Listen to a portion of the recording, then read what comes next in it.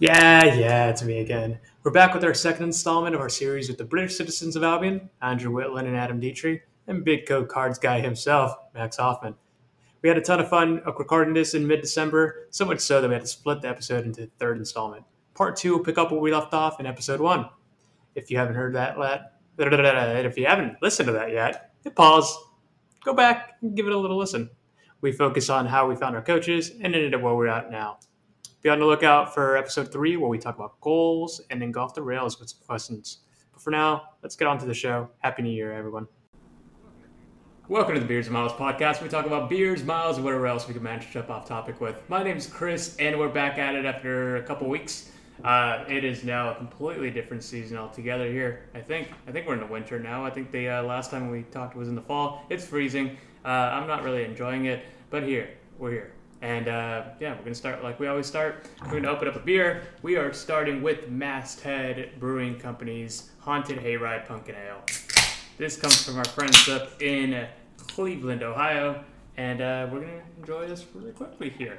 As always, if you enjoy the podcast, please like, share, and subscribe. I'll leave a nice comments on iTunes. I think you can actually go 5-star on Spotify now, which is really cool. So if you want to do that, go ahead and do that. If you want to share it on your story, we'd really appreciate it. Share it to your friends. Share it to your enemies. Share it to your dog. Share it to your mom. Share it to your... Yeah, that's all I got. Maybe your cat. Maybe your cat will enjoy it, but I don't know. Who knows? We are back with not our usual suspects. I don't know where they're at right now. I think Kane is hanging out with Barkley. Nicole's getting ready for bed. And Brent's, doing Brent things. So we'll have him back on the podcast for a future episode because we have a special guest for the next one that you're going to enjoy. But we're talking about things today. And we are back with part 2 of our podcast series. We enjoyed the first part of our podcast talking about some stories of some new guests here on the podcast. You've been on the podcast before. So reintroducing first. Allow me to reintroduce himself. His name is Max. Well, what an illustrious introduction. I feel honored to be on the Beers and Miles podcast for the second time, Chris. So it's not the second time. You've been on it 3 times, 4 times. Oh, I guess those were a little bit more informal than what we have going on today. But yeah, a friend of the pod. Friend of the pod. And let's drink the beer. Let's try this out real quick. Yeah, cheers. Thank you. Oh yeah, tastes like Cleveland. Gritty. I don't know how to respond to that. I didn't think I'd get there. I'll let you sit on that one for a little bit. I will. I think I'll have a little bit more to talk about once we get to the next alcohols. Next up, we have our first of our British citizens of Albion. We have Andrew Whitland. How you doing? Doing great, man. Glad to be back for round 2. Glad I made the cut, and very honored. We had a lot of people send in some hate messages about it.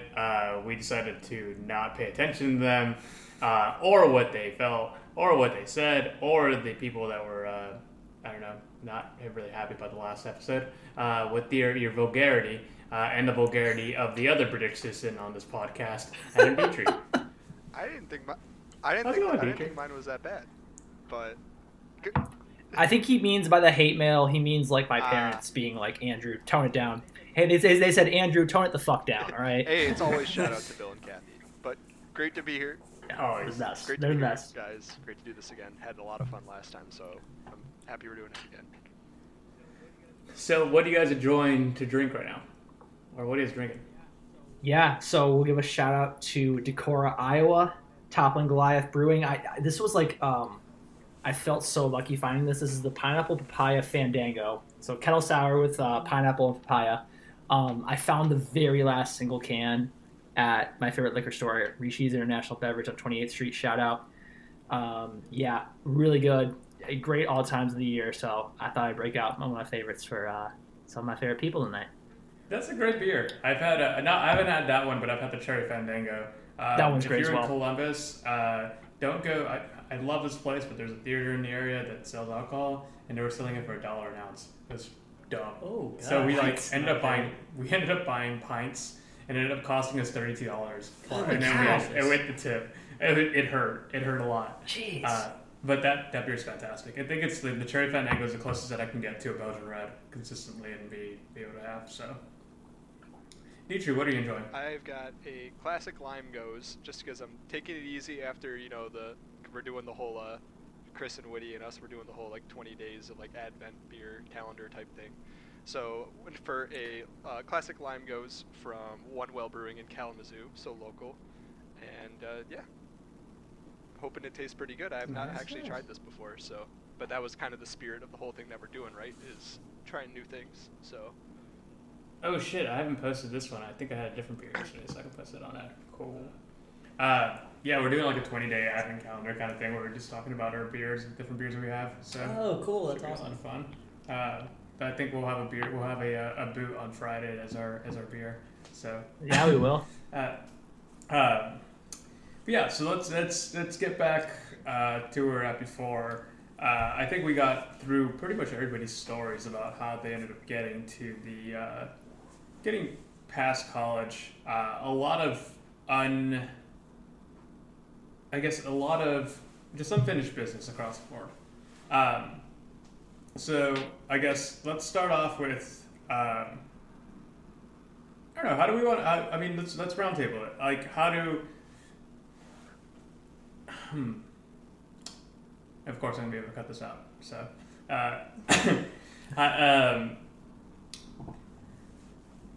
we've all hit the roads except for Dietrich, and we talked a little bit about how it's a tougher route to go to. But how has the process been completely trans? We'll start with the marathoners first, or the soon-to-be marathoners first. How is that introduction to the marathon and getting a chance to really dip your toes in from going from 5K, 10K out to marathoning? I can start with that one. I think to wrap it all around, where I left off in the last episode, we were talking about how I felt that college running had ended okay, and then I kind of took a step back and I became kind of like a hermit in life and running. I just I was having a difficult time with that transition post-college, and running was really on the back burner. So it was not very high mileage. If I ran over 10 miles a day, one day, it was a big day. So, and that was after I'd run my Boston qualifier too. So I did that right after college, ran the Bayshore Marathon. So I was in for the Boston Marathon at that point, but I didn't know how seriously I would take it. I was scaled back from running, just kind of was unsure about everything. And I think, I think this is common with running. There wasn't a snap moment, or an aha moment that made me 180 and want to just get all the motivation back. I think it was just slow and gradual. I did a road race in the fall of 2019, and I thought I would take a week off afterwards. It was a 10-mile race, and so I did. But then the Monday came around after the race, and I went out for a run. Then Tuesday, I went out for a run and just kind of kept going. And then I was seeing, that was the fall of 2019. Chicago came around, New York came around. I was seeing these people I knew running really fast. And so I was like, maybe we'll get some competitive goals together for Boston. And the first and foremost part of that was I had to figure out how to train. Because that Boston qualifier that I ran at Bayshore, I think I said in the last episode, I need to underscore, I had no idea what I was doing. I was on 5K, 10K training at that point, and so I was really slogging into the finish. So I had told myself if I was going to run another marathon, I had to really figure out how to train for a marathon, how to peak, and do all that stuff. So I think it was New Year's Eve. Our good friend Adam Dietrich came over to my house, and he just kind of told me, he was like, I was out running with a couple guys. One of them is Zach Ornelas, and apparently he coaches guys post collegiately. Maybe you should reach out to him about that. It's middle of New Year's Eve, we're drinks deep. I was like, yeah, sure, yeah, totally. So, and I knew who Zach was, because I'm a stat head. I know who the big Michigan runners are. I love paying attention to that stuff. So I knew who Zach was. So I was like, next week rolls around, and I'm like, maybe I should reach out to Zach. So I just I don't know if Chris, I don't know if you ever heard this story. I just kind of cold DM'd him on Instagram and was like, hey man, like I've run this for the marathon. This is my running background, like TLDR of it. Would it be possible for you to like maybe do a marathon training plan for me? And he reached back out. I was like, yeah, sure. Let's have a call this weekend. And hit it off instantly. And he really, I was really liking kind of the training he set up. And it was different for sure. Because I think one of the first things he told me was that we were going to have one day off a week. And I was especially in college, I was one of those very mental runners. Absolutely, I ran all 7 days. But if I took like one day off, it would get in my head. And I'd be like, oh man, like I'm taking steps back. But and I know Chris, Dietrich, and I have talked about this before since we're all coached by Zach. Nowadays, that one day off, I cannot imagine not having it. It's so nice, especially it's. Damn it, Chris. As I was saying, I cannot imagine. Dietrich's dabbing, man. This is going off the rails quick. This is Bush League, man. This guy's trying to tell his life story, and we're out here like. We out here. Always have been. Anyways, yeah. So the one day off, it just. But then that's been nice. But really adjusting to the marathon training was it. I kind of liked it because I always liked doing more mileage, and it felt just in my wheelhouse. So in terms of the training, it was going well, and I was feeling good about it. And then, of course, March 2020 comes around, Boston gets canceled. I was really pissed about that, but obviously understanding of the circumstances we were all in. And so we'll put a pause there because it kind of goes into I want to get into I guess how each person met their coach. So essentially, it's going to be three of us talking about how we met Zach, and then Max talking about how he met his coach. Yeah. So. Max, on your end. Wait, Max isn't coached by Zach. Why is he in this podcast? I don't know. God, I'm sorry, guys. I should probably just disconnect.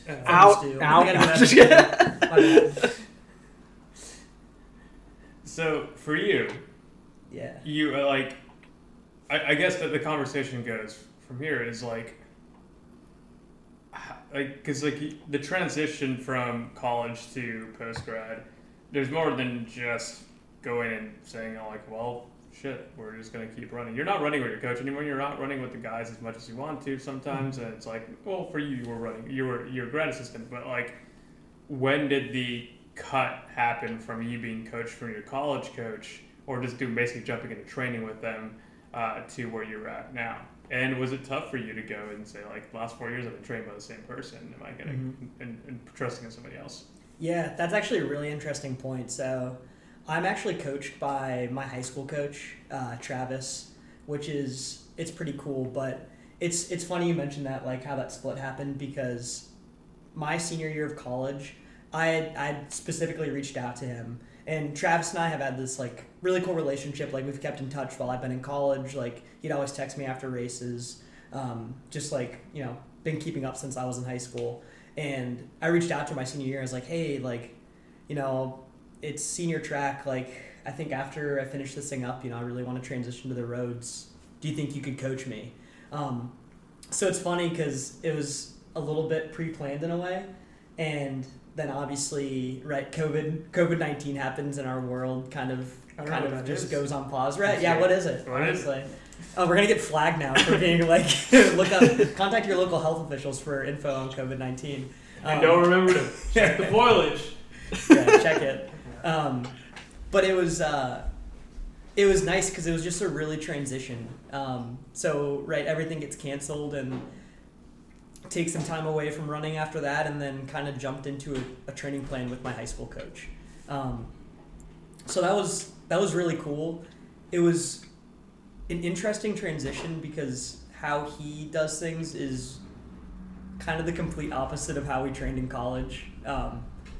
You guys could probably relate to this, but when you're in college, right, it's kind of every workout is kind of hard and you might lose kind of the sense of a workout, right? A tempo run can turn into a pretty hard threshold run pretty quickly when you're around some guys who are eager and working hard. So it took some time to kind of, learn a new training system. But working with them, right away, I saw my personal best drop like pretty significantly. I think like from 5K, I went from like 15:07 to like 14:36 in like 4 months. Dropped like 40 seconds off my 10K. So it was just like, I don't know, it was nice to see those changes and just train in a new way that from what I'd been doing for the 3 years prior. And then I kind of found my way to the roads, right? Because that's, for a lot of folks, the next logical step after you leave college. And I can say, I haven't had the chance to marathon like you've alluded to. I was supposed to this December. I was supposed to have my debut 3 days ago at CIM, but obviously that was derailed by a little setback. So going back a little bit on that, yeah, because I mean, even from there, and I think there's just something to be said about even college training. I don't necessarily think it's a whole situation. I think it's across the board, across the country. Like, I don't necessarily think it's the training itself that lends itself to people like hammering it out. It's just like, essentially, it's being with the boys, or like, I guess both sides, like being with the women or being with the boys. It's like you're just pushing each other and you're running hard, and like you're running hard for the team. But in reality, you're probably running a little too hard than you should. yeah. So like when it gets to individualized training, it just kind of changes a little bit. And also, really quickly, I did want to shout out to Travis, Seconds Flat podcast. Absolutely fantastic listen. Like, it's not even that like I really like Travis. It's that his podcast is very good. He has a podcast episode on Bill Rogers? Yeah, the Bill Rogers Boston episode is fantastic. Incredible. Yeah, and that's a great listen. He's very much like a student of the sport. He's had some great guests on it. Would highly recommend it. One of the best podcasts to listen to. Now, I don't really listen to many running podcasts, but definitely one I would highly recommend. I do want to. So it's funny you mentioned that because Travis, obviously he was my high school coach, and he coaches a lot of guys that we run with now. It's funny because he didn't really run in high school. He did like recreationally to like get in shape for basketball, but he never ran in college. And he kind of fell in love with running after he finished college, and got into it. And now he's just a total running nerd, like always very much a student of the sport, looking up new training philosophies, implementing with like folks he coaches. So it's interesting because he doesn't maybe necessarily have that same background that we all share, where we grew up with running and we lived it, we breathed it for our time in college. So it's just kind of cool to see to where he's gotten now in the sport, and just how much he gives back to it. Absolutely. I ran with him last week or the week before, and with the entire group, and we were in the back just chatting about things about like the early 2000s and like about like different programs and how they're running, and like different coaches, different things like that. Like, he's incredibly methodical in terms of how he trains people, and like it's very scientific. And I think that's like, I mean, that's one thing you'll see with a lot of coaching too. It's like a lot of really great coaches actually weren't runners themselves. It doesn't happen too often, but it happens quite a bit. Like, it happens a lot in like high school for some reason. But like, you'll see like people that are just like treat it kind of like science itself, and then like it's trial and error. It's a lot of trial and error. But yeah, from there, I mean, heading out to longer stuff, was that the plan immediately, like as soon as you finish college? That, I mean, you said your plans were to hit the roads a little bit, but like the roads are a little bit different from, hey, you were running 5K, 10K, or 8K cross, to, hi, we're going to add double to that and run a half marathon. We weren't even talking about the marathon because that's still a thing within the future, but like even hitting the half, like how was that kind of approach to that? Yeah, so I was initially very kind of against it because, you leave college, and, Dietrich and I talked about it on the last podcast a little bit. When you end your college career on pretty much the worst foot possible, and then your track season gets canceled, you have a little bit of fire under you, right? So I was like, man, I can't even think about the roads. Like, I got to run a good 3K. I got to run a good 5K before I can even really think about that stuff. So I was a little bit hard-headed the first probably like 5 or 6 months that Travis coached me, and really like, wanted to focus on PRing in those shorter events. And, you know, it was during COVID-19, right? So, like, there were no races happening. It was all getting 4 or 5 guys together for a time trial and trying to run fast. So that's what we did for a little bit. But then, you know, once things started to clear up a little bit and there were some races available, that's when he really started to kind of, like, suggest, hey, you know, maybe we should take a look at a half marathon and step up to that distance. And, you know, in college, I was definitely... I was a guy who loved mileage. I hated taking days off. I was like, the longer the better. You know, that was definitely my mindset. So after a little bit of you know, convincing had to be done. You know, I was eager to take a stab at something new. That was uncharted territory, and that was actually in Toledo, which we ran that race together. That was a really fun weekend. I had no idea that was your debut. Yeah, that was my first one, man. When we stayed at that really weird hotel across the street from was it Applebee's where we had dinner the night before? Yep. What a magical evening that was. Yeah. Meanwhile, like everybody's taking it seriously, including myself. Well, no, I went to a meadery right before that, and then meanwhile Braden's having 3 bogeys, and then it ends up kicking my ass. He got mad at me for setting an alarm to shake out. He's like, dude, why are you getting up so early? I'm like, man, our race starts at like 6 a.m. Like. Max, I think I remember. So I was in that race too. We won't get into my race, but wait, you were there on that magical morning in Toledo? I got turned around when I didn't need to get turned around, but that's we won't get into that. Oh, that's a scandal. The thing I will say was that I think I remember watching like the local news footage of the race, and correct me if I'm wrong, but did you like immediately collapse when you crossed the line? Oh yeah, dude. I that was the first half I've ever run, and to this day, like the most painful because Travis told me. You ran fast. I ran like for my first one. I think I was like 68:01 or 2. Yeah. But like Travis told me like, hey man, like this is your first one. Like take it out conservative. You know, just kind of stick on the back. And I went straight to the front, and I was leading. I was like, dude, this feels so easy. And then obviously, you know, you got through Ottawa, and it's like, what the fuck? Yeah, it was because like they had told us ahead of that race that was like it was advertised as flat. That was dog shit. I was told that too. Fabricated. Yeah. And so you probably did see me on the news, like sprawling on like the ground of the glass bowl, like writhing in pain. Yeah, I was like. Or no, I was saying like that's that. I think that's that dude from Otterbein, and I was like, oh wow, he's not having a good time right now. I think he's dying. I think they just brought out the little machine to start. Holy shit! It is a pause. We're drinking a pretentious American sour, a pretentious pretentious barrel house from Columbus, Ohio. This is Salad. It's a 5.6% sour. I really don't know what's in it because it doesn't really say what's in it. So whatever. But that race was dumb. I still like. I like to bash. No, I don't really give a shit. I'll bash a local race. Like that race was so many problems. To bash a local race immediately bashes them. I don't like to bash a local race. Toledo, are you listening? Yeah. Because you know what? First and foremost, I'm a hater. Toledo, they sent off half the field like the wrong way.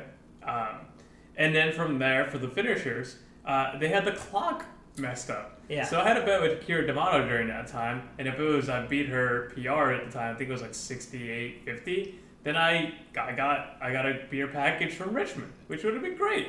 If I lost, well, I sent her a beer package myself. Yeah, so it said like 68 lows. I was like, holy crap, I ran like a monster today. Wow. Nope. It was like 69.30 something. It was the most like tease that running tease I've ever ran in my life. I will add. Oh, sorry, I didn't mean to. No, I was going to say it's still nice.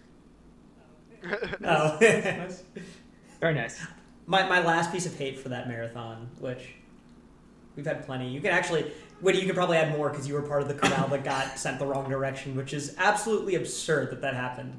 But the end of that race is insane. You take like 5 hard right turns in like the last 400 meters. 90 degree. You're just like 90 cutting, degree. and your legs are obviously toasted because you've been racing for an hour plus. Yeah. So I don't know. Last year was worse. So like, again, first and foremost, I'm a hater. This year's marathon, the tracker had it at like, I think it was like 3.5 miles, 15.4 miles, and then like 22 point something. How the hell am I supposed to know what pace they're on at 15.4 miles? That means nothing to me. They had no other mats there. It was awful. And then from there, I have a bone to pick with a 3-hour pacer from this year. If you find him and you know who he is, I just want to talk. Because this man took one of my athletes through and was like, apparently after the halfway mark, was like, yeah, we're a couple minutes ahead of schedule. For a 3-hour marathon, he's a couple minutes ahead of schedule for the half marathon point. He was supposed to be running 6:52s. He was running 6:38s. You're supposed to pace people. I have a problem with you, sir. We'll talk one day. That's really bad. Just talk. The ball's in your court, Toledo. How are you going to respond? I will say while we do like to be player haters, some might say Chris is the nastiest hater of the year. That's I'm a shoo-in for hater of the year. I will say the race organizer after the incident happened with Mike Corral was actually called me directly and apologized, and so he's a very nice guy. I think there's every race has its quirks, but he at the core of it, he's a nice guy, and I think they're trying their best. Sounds like Woody's in the pocket of the Toledo Marathon. Yeah. He got paid okay, off. He's been paid off. He got a free entry for the following year. That's why he's cool with it. I mean, I can't complain about a free entry. Things ain't cheap these days. I can complain about anything. I just heard you complaining You're a about shoo-in. You're a shoo-in. But genuinely, I really hope they do get it together for this year because, like, I really like Toledo. I have a connection to Toledo because I used to work there, and that's the reason why I was really happy to run it. So I hope they do really well. You know what? Potential to be a great race. You know what I'm interested in? Shoot. I'm interested to see if Adam Dietrich runs the Toledo half. Now that's something that actually the Let's Run boards have been buzzing about. Yeah. Let's hear about Dietrich's journey to the roads. So, Dietrich, let's hear about your journey to meeting Mr. Zachary Ornelas. Yeah. So, I think I talked last pod about a bunch of friends of mine that were still running for U of M at the time, which is what kept me running really. Because that summer was super nice because I didn't have to think about anything. I could just join them on their runs.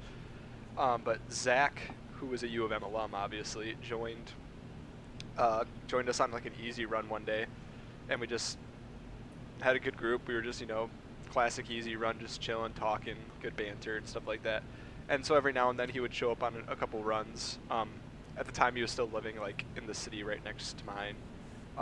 So like we'd always run at the orchards and stuff like that. And then it was funny how Woody tells his story that like I introduced like him to Woody as a coach because like he was not coaching me at that time. Like it was just like, oh yeah, I know this dude. Like apparently he coaches. He's not coaching me, but you should reach out to him. Like so. He did, obviously, and it worked out, because at the time I was still doing whatever my friends were doing that summer. And then once that ended, they went back to school in the fall. And I was like, yeah, I can't keep getting their training plans from their coach. That would be really weird and not okay. That's when I actually helped, that day I remember I helped pace Zach through like 2 miles of a 5K or whatever he was doing, or like, I can't. Was it a 10K? No. And he ran that like was a different day, okay. But he did run. I did pace him for that too, and that he balled out on. But there was a different day. He was I was pacing him through something, and I was like, "Yeah, like, do you want to like coach me now? Because I can't do that anymore." And he's like, "Yeah, dude. Like, I'll send you something like in a couple days." And I was like, "Okay." Like it was really that nonchalant. Like, "Hey, do you want to coach me?" "Yeah." "Okay." And then I heard back from him. Like I just texted him like a couple days later. So like yeah, that's how it happened. That's hilarious. But at that point we were already pretty good friends, so it was like pretty easily just like, yeah, dude, like I think he was trying to like do it anyway already. Like he was kind of like itching like telling me like certain things to do. Like, and I was like, all right, man, just go for it. Yeah. Which I think it does like kind of opens up the conversation of like, I think how we're talking about this kind of like our stories is like, I guess the goal for me with this is like, there's a lot of similarities of why we're still doing this, and for a lot of people it's kind of wondering why, what's their why and how they get it, how do they like, how to have consistency and longevity in the sport post college. I think that's the main goal for me with this is like, and there's a lot of things that come about with that. So like, I think we've all been in a situation where like we leave college and then essentially our training plan is whatever my friend's doing. I'm just gonna jump in a workout. I think I should be doing 8 to 10 miles a day, and then hey, what are you doing for workout? All right, I'll jump into this workout, and essentially that's end up how training goes. And then maybe throw a race in there, and then it just kind of goes from there. But it was kind of like the same way for me. It was like I didn't really have a plan. I just knew like, oh, just have a goal for like, I think right when I moved here was like, let's get up to 50, 55 miles a week and kind of see where it goes from there. And then I got hurt, and then I just like stopped really running, like training consistently. I would just go to pub runs and like would run like 5:30, 5:40 or like 6 flats for like every pub run on Tuesdays and Thursdays, and then drink beers with people. And that was basically all I did. And then going back to that, I think I told in the first episode of how I ended up marathoning was like just on a drunk sign up. But I remember like after Boston, well, I think Boston was a connection to Zach. I've known Zach for over 10 years at that point, just from like Dice-Cat message boards. But it was right before Boston. I remember him giving me advice. He gave me a little bit of advice for my first marathon, and he gave me like kind of the 10-10-10, like 10-10-10 strategy, but then gave me advice before Boston, and actually gave me a call like the night before, like or the Friday before, and I remember I was like eating lobster. I was like, I go up to Portland, Maine, and have lobster every time. It's great. Respect. Yeah. Yeah. And I remember him calling me, and he's like, dude, I'm so excited that you're doing Boston. Like, he sounded more excited for a race than I was, and like he wasn't even coaching me. And so like told me and gave me a bunch of advice about it. And then at that point I was like, goal was, I didn't want to run Boston. Then I ended up signing up for Boston. Then I was like, okay, this sounds pretty cool. This whole marathon thing, I guess it's not for the birds. And then I end up like saying, all right, once Boston's done, I'm gonna go back to the shorter stuff. I'm gonna go back to the 5K, 10K stuff. I want to go like, I still want to challenge PRs, because I think the whole thing of it is like, when you've run those distances for such a long time, you just kind of get addicted to trying to beat those times. And it's really hard to let that go. It's like, it's really hard to let go, like trying to break the 5K PR, or trying to break your 10K PR. It's really trying to go, like not doing steeple or anything like that. And it's like, all right, well, I want to still go to the roads and try to break 15. I still want to go to the roads and try to run well, or I want to do some track races, and I want to do the 3K, I want to do the mile, I want to break some PRs, because I haven't broken them in a couple years. But then I ran Boston, and like it didn't go as well as I wanted it to. But then I was like, well, there's potential here, because I lost an entire month of training and still ran 2:34 on my debut. So I remember talking to Zach and being like, hey, I kind of did this on my own, and my training was essentially.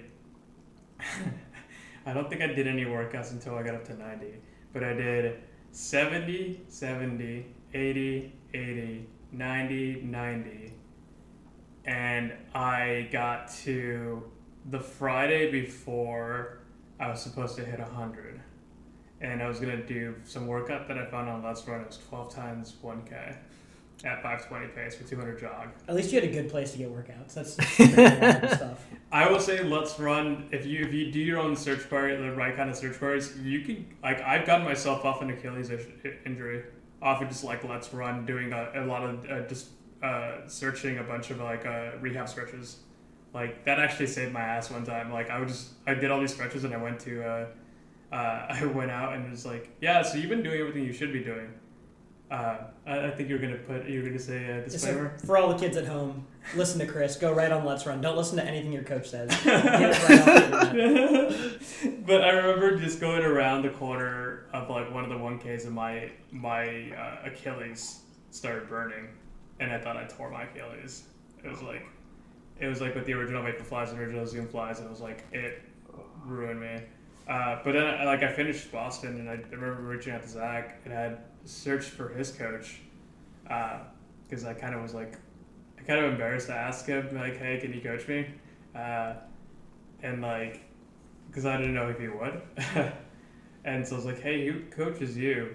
And he's like, dude, I can coach you. I was like, really? He's like, yeah, man. Just like, shoot me a text. And I was like, cool. It was like the most nonchalant way of like, and I think it's been no other. It's the most nonchalant way we've ended up being coached. But it was It sounds like Woody's was the most formal, and that was like an Instagram DM. Like, I didn't Woody, notice, Woody man. please, sir, can I have some coaching? Woody out here like, hey, Y'all got any more of that Woody out here coaching? like, hey, Zach, you up? Like,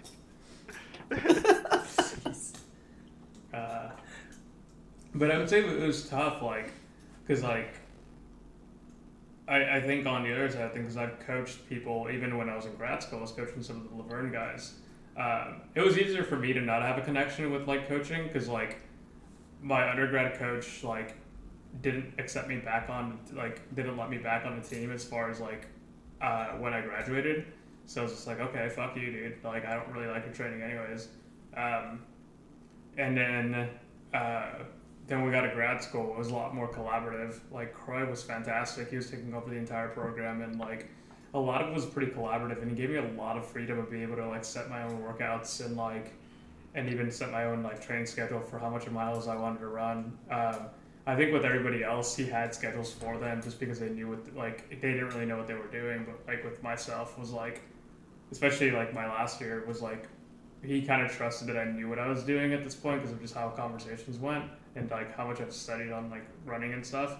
But I think the hard thing for me was, and I think it's a hard thing for a lot of people, is when you've run this sport for such a long time, it's hard to be able to, when you're doing it on your own for a little bit, to let go of those reins and say like, I'm going to go back to having somebody coach me.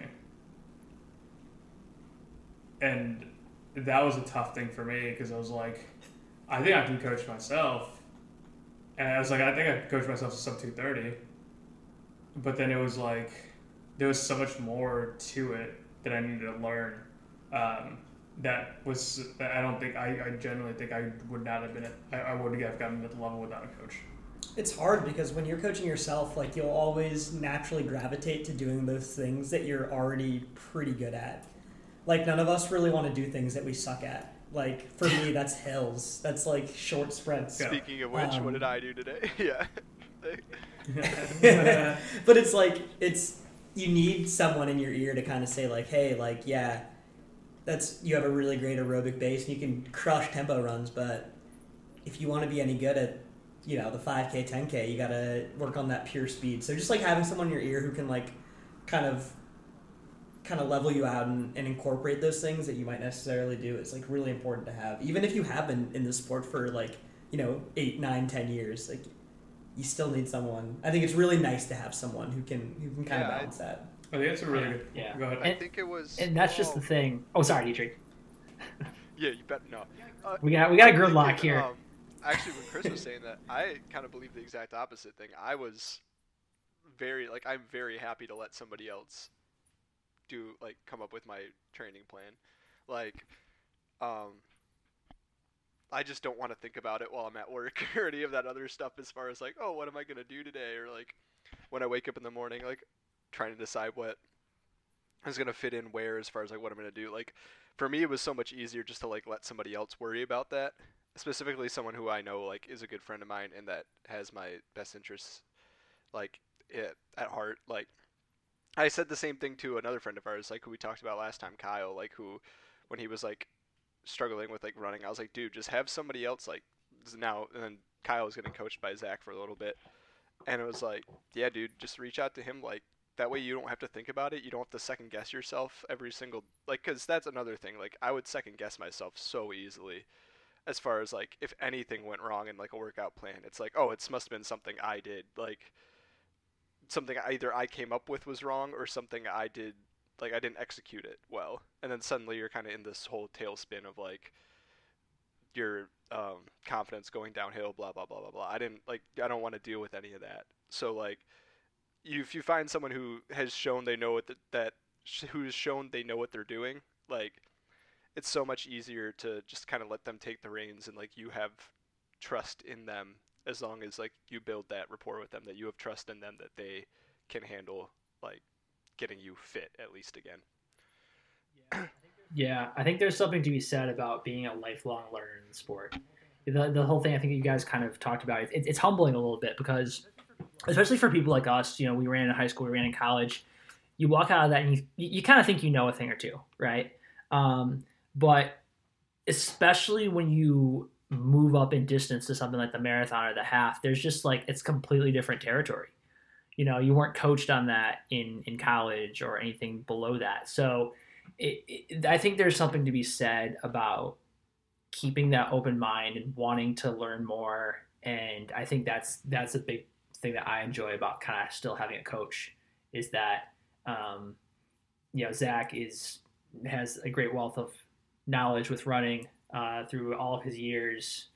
And I think that, you know, I'm not afraid to ask him, you know, about some stuff about training or just stuff about running in general, because I think that, you know, as communal of a sport as running is, that helping understand other people's experiences and their knowledge that they can impart onto you makes you better and can help push your training forward. So I think it's beneficial as a whole, and I think it's also just beneficial finding the right fit, you know, and someone who understands. I think I can speak for Chris, Dietrich, and myself that the nice thing with Zach is that he understands that running isn't our lives. You know, that we work full-time jobs, and he's a busy guy himself. So I think knowing that you have to fit around running, and him being flexible, that he has to fit running around life the same way that we do.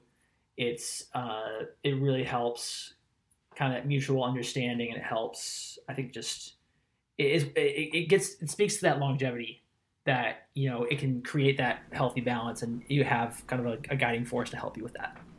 Yeah, absolutely. And going back real quick on what Max said, I got to reinforce the point a little bit there, is that the point you said about it's like you really enjoy, like when you're coaching yourself, you tend to really just focus on things you really like doing. It's such a really, really important point, because it's like, I just remember like if it's so easy just to continue to do the same things over and over again and be like, well, I'm just really good at these workouts. So like, yeah, let's just keep doing this. Just keep hammering this. It's great. And it's like, but then there's also a thing where like, there's no kind of accountability either. So like, if you're just like, you want to take a day off and you're coaching yourself, well, you can be lazy. It's like, for me, that was the biggest thing for me, is like accountability. Like, 100%. I know that I can't be accountable for myself. Like, I give a shit a lot about, like, I give a shit about this. Like, even the last couple of weeks, like, Zach hasn't been coaching me, and I've just been kind of just like hamming it up and doing what I want to do. But like, then in like the couple of weeks that I'm like, all right, let's get back serious about it, it's so that I can actually be like, hey, Zach, I'm ready to train again. Because I'm not going to give you a half-ass, like, me being out of shape and, like, saying, hey, you can train me, because that's not fair. I don't want to disrespect his time and say, like, I want to be coached right when I'm out of shape. I want to be coached when I have a couple of weeks of base and then think I'm ready to do workouts again. I'm not trying, like, I don't need to talk to you about doing base. I've done this, and, like, and I've done this long enough to know that what it takes to do base. Like, there's not much of a conversation there. But it's just a thing where it's like, okay, well, I'm ready to go do it. Let me know what I need to do, and I'll be accountable for what I need to be doing. And I appreciate the help that I'm getting. then on the other side, like that happy balance of like fitting that into your life without it being a like I think with college you're so used to that being like running being the be all end all, and I think for a lot of us that we ran in college, running might have taken more priority over our studies. Because I think I've been more pissed off about races, and I've like let that ruin my entire week. I've never let a bad test ruin my entire week. I was just thinking the same thing. I was like, I've had races where my day is absolutely just done, where like I'll leave an exam and just be like, I'll get it next time. Yeah. Honor roll students. Honor roll I did make students. the honor roll. I don't want to hear podcast. it. I did make it one semester. Yeah, I know. We put it on the fridge in the apartment, Dietrich. I remember. Hey, I graduated top of my class in grad school, so go fuck yourself. Ooh, okay. Jeez. If we're talking flexes here, no, I'm just kidding. But that is the thing. Like it's in college. I think we put so much focus on this like running thing, and it's like if it doesn't go well, we just kind of lose it.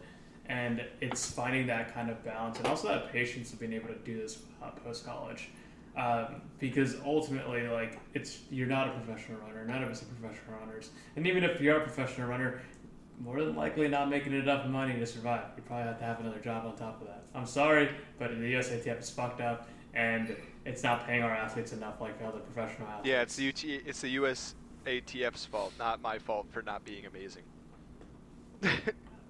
Yeah. I am good enough to make a living off of this. USATF, pay me. Again, first and foremost, I'm a hater. Facts. True. Drop your address, Dietrich, so USATF knows where to find you, so they can send you your free money. They'll find these hands waiting for them. Oh my gosh. But it is the thing where like you need to figure out like where running fits in your life, and it needs to not be a priority. Like it should be if you want to do well in it, like make it a priority for training in the time that you are doing it, but it shouldn't be the priority of your entire life anymore. Like I don't think I personally, for the mass majority of ourselves that are not like actually trying to find a future in running, like actually professional, so I guess the 99% of us, I don't believe there's any.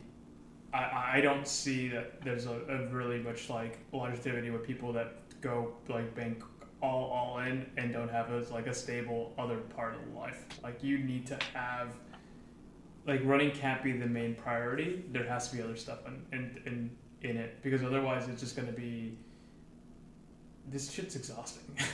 Like, yeah. Because at the very least with college, like you don't have any other responsibilities. Like, yeah, you have school and you can just like, but like in general, you're hanging out with your friends and you're going to school and that's basically it.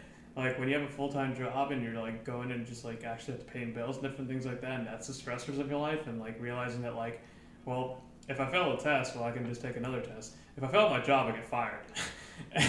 Yeah. So it's like that's the stressors of that. It's like much more like there needs to be other priorities outside of running, and there needs to be a healthy balance of being able to say like, hey, running can take a backseat for a little bit. It doesn't need to take a full backseat on it, but it can take a backseat for a little bit while I try to focus on other things. And especially in those transitions from college to post-college, like it needs to happen. Like I think the first thing I always tell people when they're like graduating is like, give yourself like at least 6 months to a year to like realize that it's gonna take a little bit to get used to it. Like a change in scenery, a change in location, a change in even lifestyle.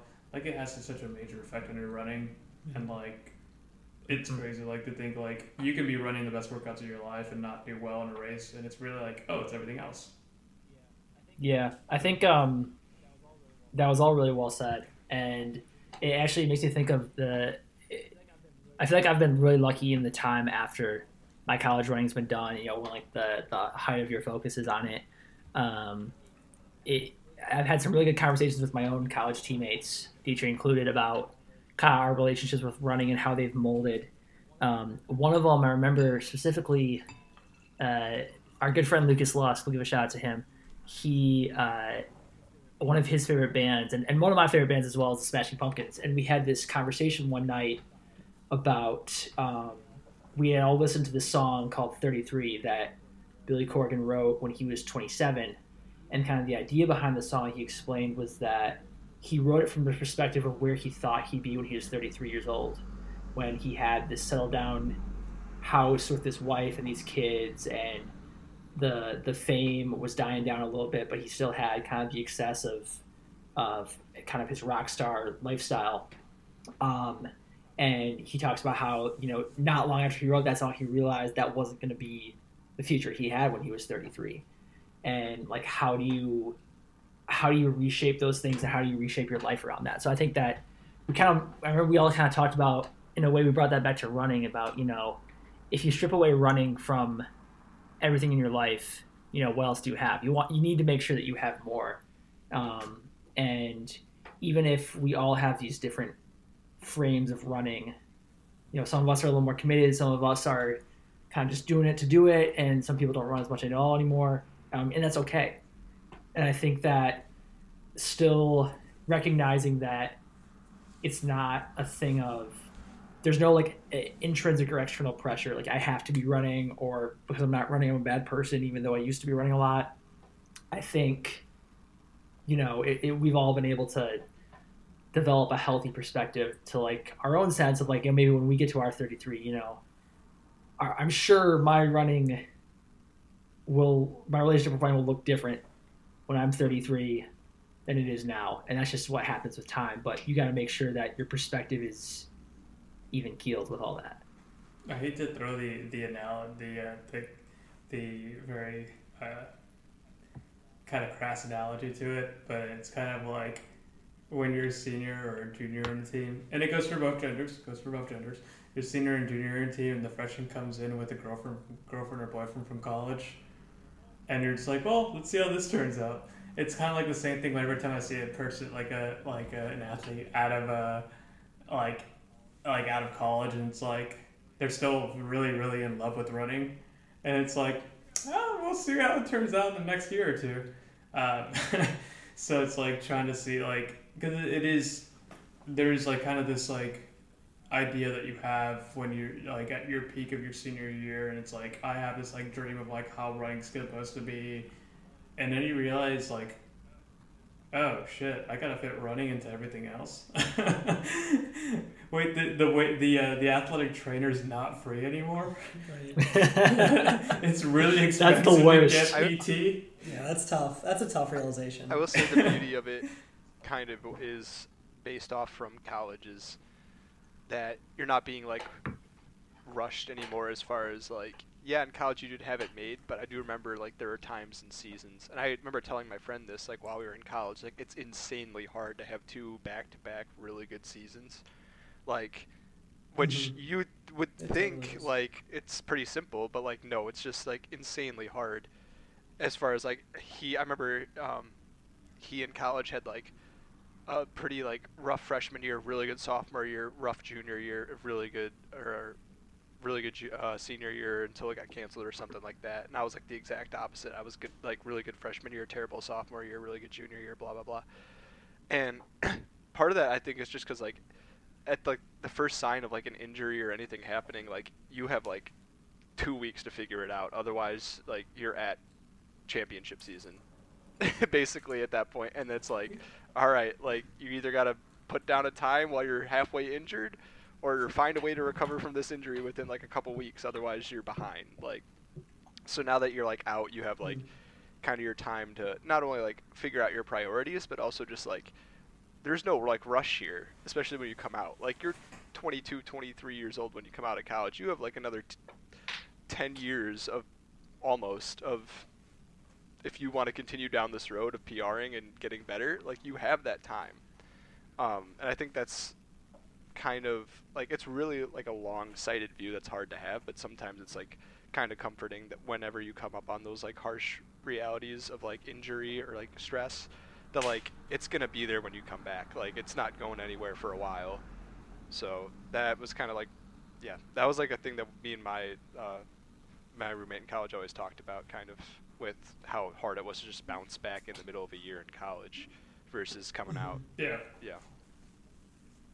It's hard to, like, because it's something that I've been pretty open about, especially with some of the younger guys in this area. It's like, I think it comes up as I think it could come off as kind of negative, and somebody that I used to coach used to think said that I was like negative about it, but it's like, I think there's a honeymoon phase of running, especially if like throwing aside like if you're a new runner to this, like it's that honeymoon phase the entire time for those first couple of years of just dropping times exponentially, and it's like I come at it from the perspective of like, oh, a lot of injuries, and also like me trying to figure out running when that's like just like become a very much a vice for me, and it's like saying like, hey,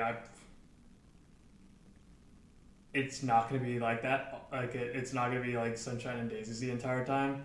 You got to figure out why you enjoy it. So like when I see people that are very like single-minded on it, I'm like, you got to figure something else out about this, because like once it goes wrong, like it's going to be like, that's a test. I always say that's a test of like the real run, like not the real runner, but like how much you actually enjoy it is like when it goes wrong, because it is going to go wrong. Also want to say, like, Are you talking about me, man? right now, actually, yeah. No, but you're still yeah, here, aren't you? He's still here. But like the other thing, I also kind of want to make this distinction, because it might sound like we're all just like kind of saying like, yeah, guys, like stop taking running so seriously. Like, really, like chill out, guys. Like, no, like I want to make this distinction that we're saying, like, we still care deeply about it, but you can't let it, like, you can't have it just ruin your day anymore. In like the way that we were talking about, like in college, when you would have a bad race and go home and sulk for the entire weekend, like, and maybe that was just us four. I highly doubt it was, but like, I was a piece of shit like, if yeah, I didn't run like, well. Oh, I dude, would- that'd be it. I would Oh. run well and get Yeah. on the bus and just almost be relieved, like, well, at least this bus ride's not gonna suck. Like, I ran well, now the bus ride's not gonna suck. Like, and You guys are gonna hate me this weekend. I would just listen to Radiohead, like just Radiohead. but it would I be think bad. also I had this thought too this weekend, when we saw, obviously we'll bring him up again. We saw Zach run 2:16 at CIM this weekend, which is a huge PR for him. He's going to the trials, so huge shout out to him. But he's probably like, no matter how busy we say we are here, he's 10 times busier. Like the amount of, like, I'm not gonna go into it, but the amount of shit he does is ridiculous. And being like a dad and everything like that, while also running all those miles and miles, baby. And I did, like, you obviously, like, the people listening probably haven't seen it, but like he had like the emotion come out like at the end of his marathon, where he said he was crying those last like 30 seconds, like when he saw the finish line, and he was just like yelling the entire way coming through. And this is like where I'm going to say the opposite of, like, for those people who are looking for a reason to keep going, it's like, it's that, dude. Like, because it even made me think about like how much like I miss caring about something that much. Like that right there, like, you don't get many things in life that bring you that much emotion and that much like and bring out that much emotion from you. Like, there's not that many things in life. And when you see it, it's kind of beautiful. And it, like, if you're looking for a reason to keep going, it's like you just like look at photos of that, man. Like, because I guarantee, like, if you kind of like get too serious about it, let it envelop you, start like all that stuff, like take your breaks if you need, but like I think I speak for most of us here that like I think we would miss caring about something that much. like like having that vice outside of just having to work all the time, or like go through like kind of mundane parts of life and stuff like that. Yeah, he texted our group chat and said, "This is what life and work in this beautiful sport looks like." Is that? And so he put, it's like vibes are last night against CIM. So he did the same thing, was just like just cheering. And his verbatim was, "I believe in fully expressing your emotion, whether happy or sad in a marathon. And we put in so much work for this silly sport. To cross like calm is a waste." Yeah, I mean, it's like, Chris, we talked about this a little bit on our cool down today. Like, if you're,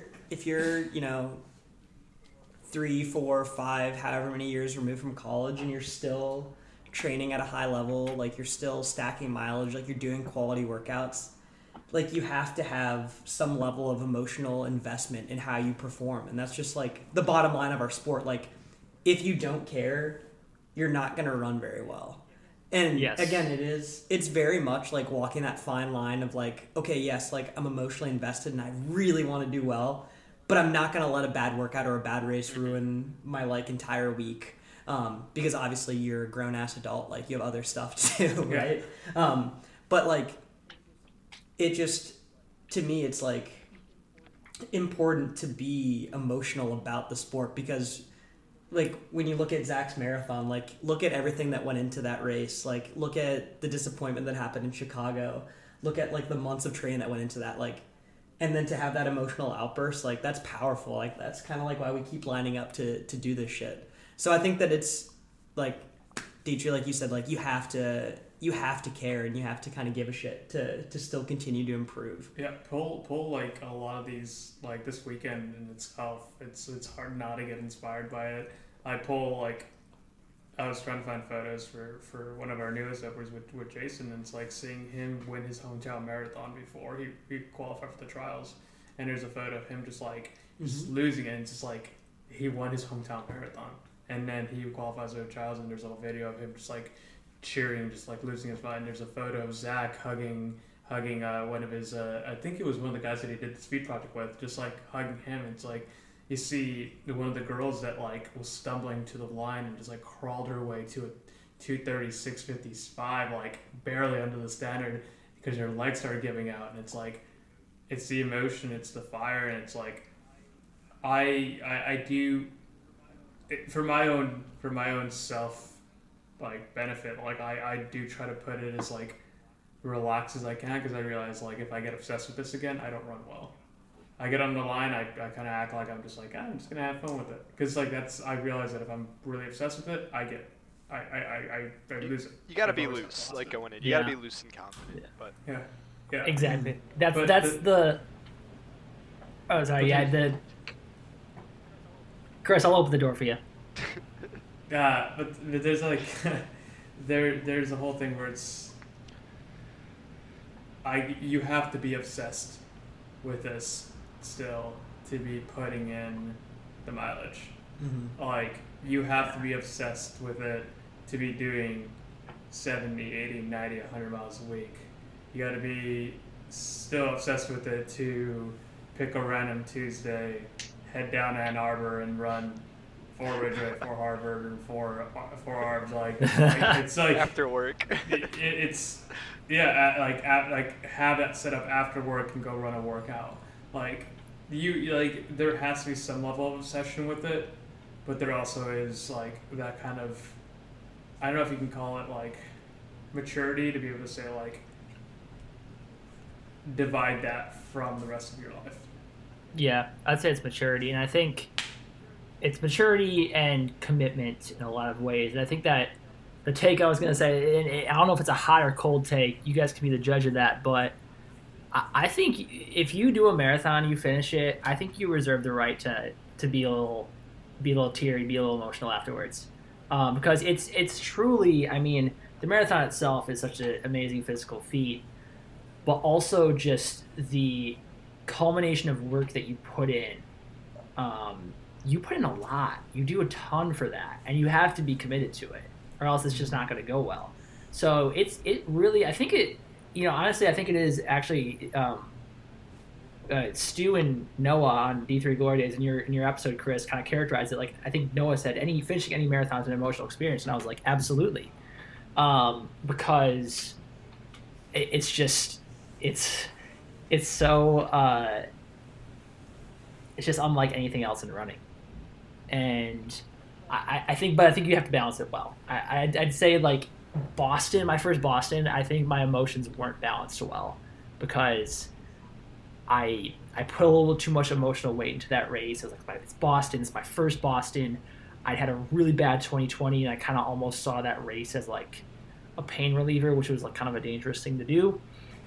And when it didn't go well, I mean, it had a sour taste in my mouth, but I think, conversely, when I went to Chicago, I was like, you kind of need to just poker face, but also, have fun with it. Like kind of like Dietrich said, keep it loose, keep it fun, keep it confident, and it worked out in that day. And I got a little. My eyes were a little watery after Chicago, especially when I saw my parents. But I'd say I was a little disappointed about Boston itself. Not so much like the race didn't go well, but like I just remember the last 6 miles were me like not being happy about it because I'm just like not. I'm just trying to finish, trying to get back, just trying to figure something out, trying to get back out there, and just like.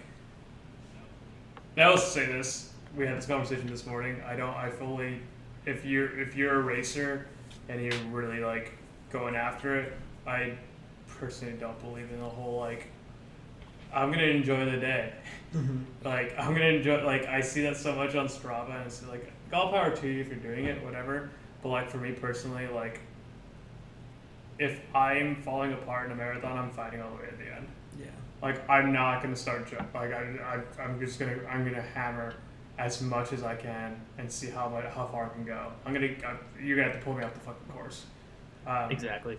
And it's like, but the thing is with Boston that year, it was like, I don't think I even wrote about it. It was just like, it was such a disappointment for like 6 miles, or I guess it's 4 miles, where it's like realizing that like my goal of breaking 2:30 wasn't gonna happen.